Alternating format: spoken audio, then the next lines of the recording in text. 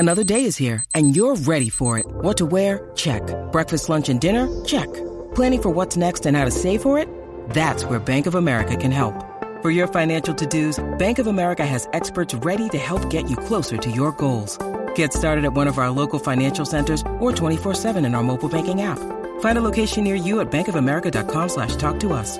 What would you like the power to do? Mobile banking requires downloading the app and is only available for select devices. Message and data rates may apply. Bank of America NA, member FDIC. Hi, I'm Dr. Caroline Leaf, and welcome to my podcast. Today we're going to talk about why just being mindful is not sufficient. Before I start, however, I just want to tell you about my mental health initiative that I'm running this year.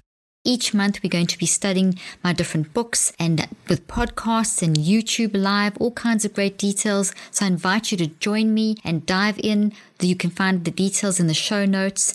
And this month and next month, we're specifically talking about my book, Think, Learn, Succeed. I'm really excited about this book. It really is a way of helping you to dive into the techniques of how to think in a way that leads to good learning, good memory building, and successful decision making, enabling you to thrive at school, at work, in relationships, in life. So it's a very powerful information.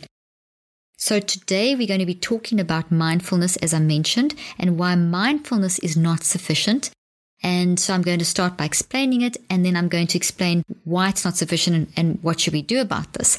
All of this information is in my book, Think, Learn, Succeed.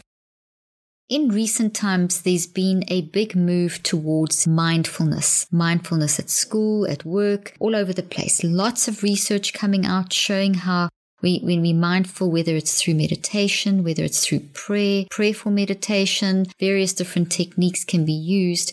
We see that it definitely enhances brain function and people's ability to function because it calms people down, brings them into the present moment, helps them just to refocus, get back and get going again.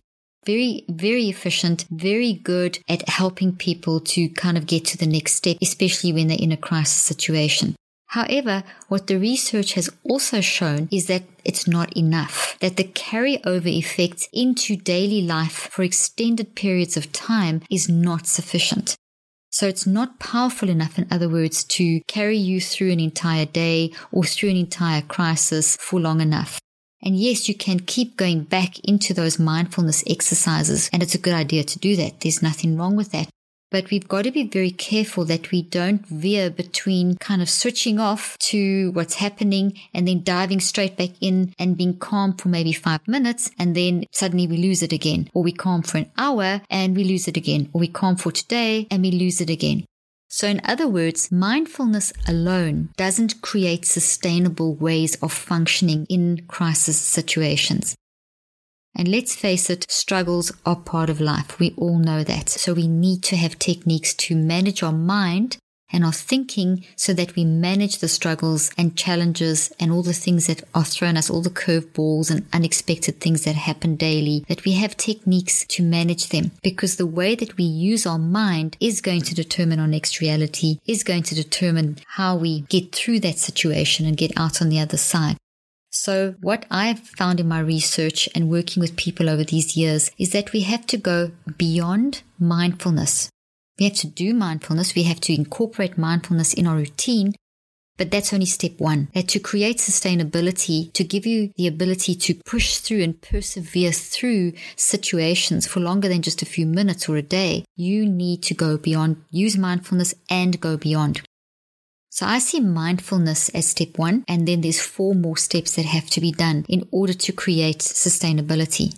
The science very briefly behind this is that when you use all 5 steps, so in other words, mindfulness plus the other 4 steps, you are using your brain more efficiently. You are taking advantage of the neuroplasticity of the brain, which is the ability of the brain to grow in response to stimulation. So in other words, you are changing your brain structure. You're building healthy memories. You're actually building networks into your brain and listen to this, that are going to help you cope in that situation. So whatever you do and whatever you say is based upon what you have physically built into your brain with your mind. So the roots of your words and your actions are coming from these physical things that you have built. Physical things being physical structures that hold the information of your thoughts or memories, and you build those.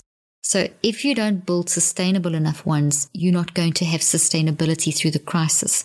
So mindfulness is the first step in doing this. Mindfulness is gathering awareness of the situation, gathering awareness of how you are responding within the situation. It's gathering yourself together that you activate the internal networks of your brain to enable you to go into a calmer state, to release the chemicals that will remove the fogginess from your brain, that will help you to actually access a level of clarity in your thinking so that you can start to see solutions, even if it's just a tiny little change. Even if it's just a little 1% change, cumulatively the 1% all add up. So mindfulness brings you into the now moment.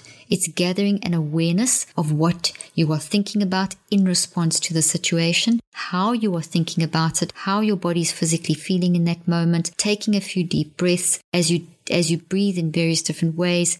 You dissipate the high levels of cortisol that would have been flowing if you've reacted, if it was a bit of a shock, if the situation was a shock. We immediately get this burst of higher levels of adrenaline and cortisol. So by breathing and by being aware, by kind of capturing that situation in a few moments, even if you just close your eyes, however you do it, you are dissipating the cortisol, you are dissipating the adrenaline. In other words, you are making your body work for you and not against you in that situation. So now you do that, you calm, but now you're back in the work situation and now you have to do the next 4 steps. The next step is going to be a very active, reflective thinking process where you are asking, answering, and discussing your way through that crisis. So you've calmed down enough to be able to reflect on it. So the second step is a reflective, interactive process where you have to almost objectify the situation. And what I often tell people to do, which really, really, really helps, is you could put that situation into an imaginary window of an imaginary building and you can seal it off. Or you could put it inside a box that's see-through but it's sealed, or something where it's contained. And if it's contained, you can now objectively stand outside and say, okay, what is the situation? Answer yourself, discuss with yourself the who, the what, the when, the where, the why, the how, those kind of things. Then as you're doing that, you're starting to reach towards some kind of decisions that you can maybe write down, maybe make a note of. And as you write those down, make a note of them, you can then, that's step number 3. So it's capture that data. What kind of solutions are you starting to reach as you become aware of the issue in the box? And then you writing that down, and you can imagine writing on the box, whatever analogy works for you. You then can look at what you've written, and which is the 4th step, and then you can start the reconceptualization, or the 5th step, which I call the active reach. In other words, what are you going to do? How are you going to see the situation now? What's the action step? How are you going to reconceptualize in order to move forward in a constructive way in the next moment? Now, this may sound like a lot, and this is spelt out in detail in my book, Think, Learn, Succeed. And of course, you can listen to this podcast over a few times. But these skills are worth developing. They are basic mind-brain technological skills that are going to help you manage your thought life in a multitude of situations. So let me give you an example. Let's say you get to work and things are going okay, and suddenly your boss who's out of town phones and he freaks out at you. He yells at you, and he's maybe already kind of a boss that you're a bit tense about because he tends to lose his cool quite often, and you apparently messed up his travel arrangements. So now he's stuck at an airport, and you've now got to think on your feet and get another flight and get your boss out to this next place, and he's yelling at you, and that reaction that you're having is like you're freaking out, so you can't think straight, and you're in a panic, and your heart's pounding and the adrenaline's pumping and the cortisol's flowing to your brain, and there's like oxygen depletion in your brain and blood depletion in your brain from the toxic reaction. And then he slams down the phone after yelling at you and saying, you better get this right or else. So now you can do one of 2 things. You can just fall apart and not fix it, or you can apply these 5 steps. So go into mindfulness, you've got to calm down. You've got to get that cortisol dissipated. You've got to realize, okay, take ownership. You did mess up. It's okay. You can fix this if you calm. You can't fix this if you're freaking out. So get mindful of how you feel at that moment. Tune into your body. So you distract yourself for a moment from the situation and the content of that conversation and focus on your body and start breathing deeply. just by seeing your body reactions as something that's actually telling you that you are able to use these reactions for yourself instead of against you. So you change your perception. So in other words, instead of seeing the heart pounding, adrenaline pumping as something that's bad for you, see this as something that can work for you. Research shows the minute you change your perception and you say, okay, well, my body's reacting like this, but this is good for me. I'm going to be able to think with more clarity. The minute you do that, your body will still be in that stress response, but now it's changed.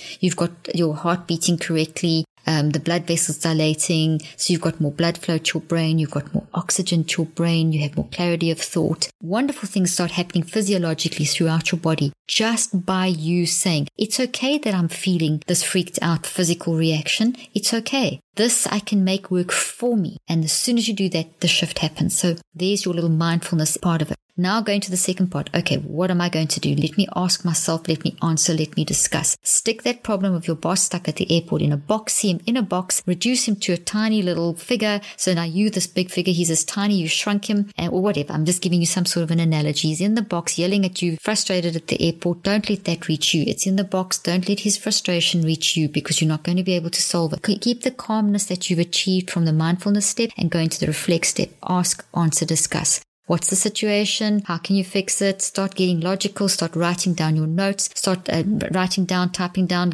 calling up different flights, whatever it is. Get your plan of action in place. Start doing that. Check that as you're doing it. Is this working? Is this a good idea? As soon as you feel panic coming up, remember that your boss is in the box. The situation's in the box. Keep it objective. Don't let yourself get back in the box. Maybe you'll have to just take a few deep breaths, close your eyes for a few moments, and so you go on until you've solved the problem. And step number 5 then is you actually book the new flight, text your boss or phone your boss, speaking calmly and saying, here's the details of your next flight, whatever the detail may be, okay? So you've now managed that situation. Now the rest of the day, you've got a million more things to do. And because you've achieved success, you're going to be much more able to cope with all the other crises that hit you during the course of the day. Because as we all know, they don't come alone. They tend to come in a flood. But if you didn't get that situation under control, you wouldn't be able to do much else very effectively for the rest of the day. So keep using those 5 steps with each thing that you have to do each day. You could do all 5 steps like I've described, or you could just be mindful and keep going back to calm yourself down, but then you get back in the situation and you're still not solving it correctly. You're still not controlling how your mind is functioning.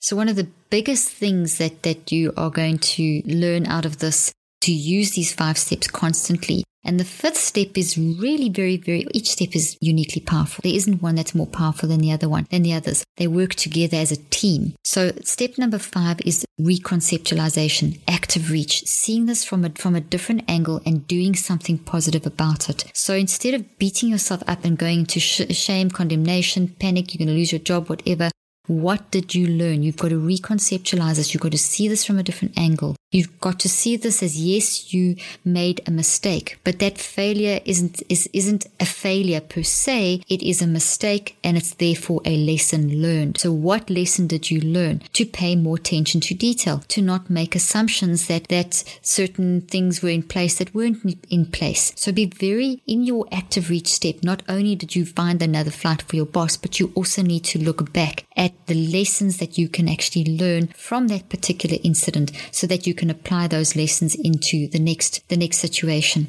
You see, a big part of these 5 steps will end off with you realizing that mistakes are learning experiences. You hear that so often, but it's so hard to do that unless you have a way of doing it. So that's what I'm supplying you with. That's what I'm telling you about. Going beyond mindfulness helps you to turn the lessons of life into lessons and not just things that are going to traumatize you and completely wreck how you function. So this reconceptualization that you do in step number 5 helps you to learn to formulate those lessons that you're going to learn. I hope this has helped you today. I once again refer you to my book, Think, Learn, Succeed, and to my app, the Switch app that's coming out very soon. You can see all the information in the show notes. This information is very powerful to help you to realize that you can't just be mindful. It's great to be mindful, to do mindfulness and calm yourself down, but you have to go beyond mindfulness. You have to do the other 4 steps in order to sustain the changes that you need in order to be able to cope during the course of the day. Thank you for joining me today. I'm Dr. Caroline Leaf.